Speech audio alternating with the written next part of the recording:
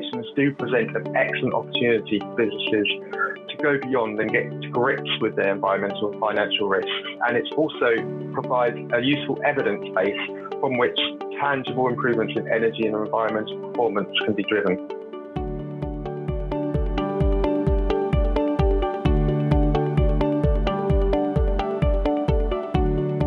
Hello, my name is Suzanne Lambani, working for Schneider Electric's Energy and Sustainability Services. Today, I'm joined by Tom Bardwell, a sustainability consultant in our UK team. We both want to look into the first compliance deadline of the Streamlined Energy and Carbon Reporting, or SCCR, which is due on April 1st. So, Tom, what will actually happen on April 1st according to the new legislation?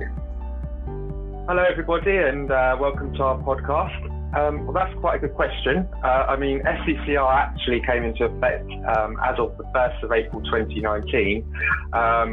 So the first mandatory reporting includes data from the 2019 to 2020 period. The actual compliance deadline will depend on your company's financial year, so either a calendar or financial year.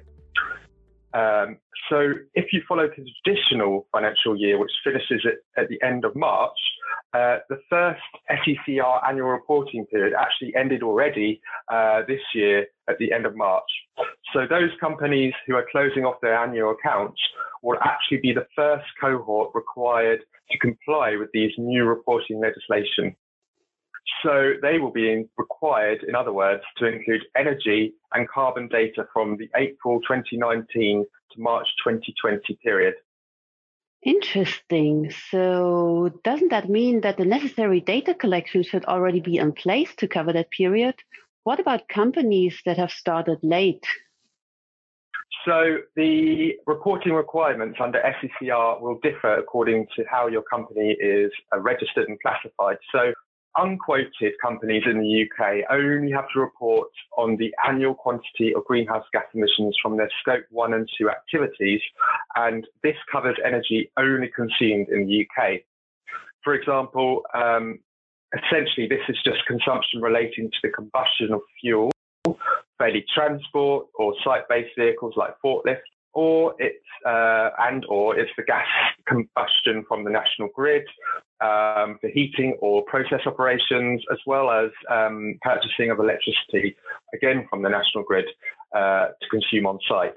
Because most of this data is normally provided by supply invoices or internal accounts departments, it should be relatively straightforward to obtain and report on consumption over a historical 12-month period.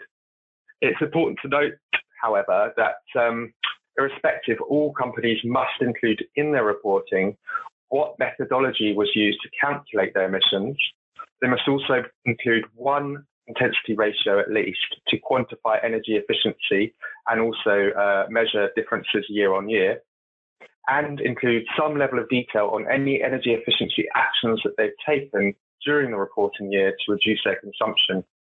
This is actually a more straightforward process than it might seem, even if you might need some initial help with the reporting methodology. So that's unquoted companies. For quoted companies, it's a slightly larger task, as they will need to capture a report on global Scope 1 and 2 greenhouse gas emissions and their underlying global energy.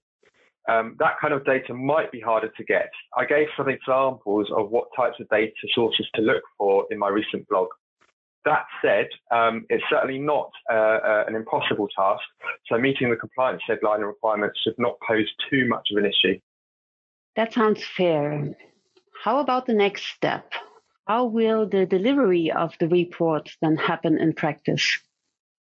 So the information, it should be published in the company's annual director's report, or if or an equivalent energy and carbon report. So the guidelines are actually quite flexible on how the information should be presented, just as long as it's publicly available. The timelines for publication of the annual report depend on the type of company. So for all companies with listed shares, annual reports are required within 4 months of the financial year end. So the first deadline under the current SCCR is July this year. We would always encourage our clients to contact the relevant financial departments and teams as soon as possible so that they are aware of this new requirement before they finalise or publish any of the accounts. This will help avoid any additional costs or delays due to the reissuing of annual statements further down the line. We often help our clients make this as pain-free as possible, as, for example, we can provide simple text box or tables to report and present the required information. There's also a good opportunity to communicate these results to a broader audience. Today, environmental and social impact is integral to most business strategies. So if you can include any positive results about reducing carbon emissions, it's definitely a message you want to communicate to your broader audience of, for example, clients, employees, or shareholders. You mentioned the support for our clients. Do you have any guidance for companies that need to deliver this sort of report for the first time? Many companies will already be accustomed to collecting this type of data and reporting, but because the SCCR includes a wider remit of companies in terms of sizes, it's estimated that there are about 4,000 that may be publicly reporting on their greenhouse gas emissions for the first time. These companies will likely need a bit more guidance and time to adjust to the scheme. Overall, the best thing is to start preparing immediately because it can take a bit of time to work out how and where to capture this data. However, the scheme is designed to simplify the process since organisations can omit data where it is either detrimental to the interests of the companies, i.e. sensitive, or simply not practical to obtain. If, when you collect the data, either of these two circumstances apply, just make sure that the reason for any data which is not provided is clearly stated and justified in the report. But overall, once any initial niggles are overcome, the new regulations do present an excellent opportunity for businesses to go beyond and get to grips with their environmental and financial risks. And it's also provides a useful evidence base from which tangible improvements in energy and environmental performance can be driven. Thank you for your time and advice, Tom. We have more details in our SCCR toolbox, so please browse the link below this podcast for more guidance. Thank you very much.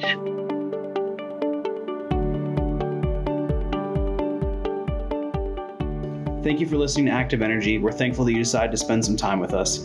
If you could leave us a review on Apple Podcasts, Spotify, Anchor, wherever you listen, it would be a great help to us. Please also follow us on Twitter. It's @SchneiderESS, or on LinkedIn and Facebook by searching Schneider ESS. We have also started a LinkedIn group specifically for listeners of the podcast. It's a great place to interact with peers and continue the conversation from the podcast online. Be sure to look for the Active Energy Podcast LinkedIn group and join today. We'll be back in just a little bit with another episode. Until next time.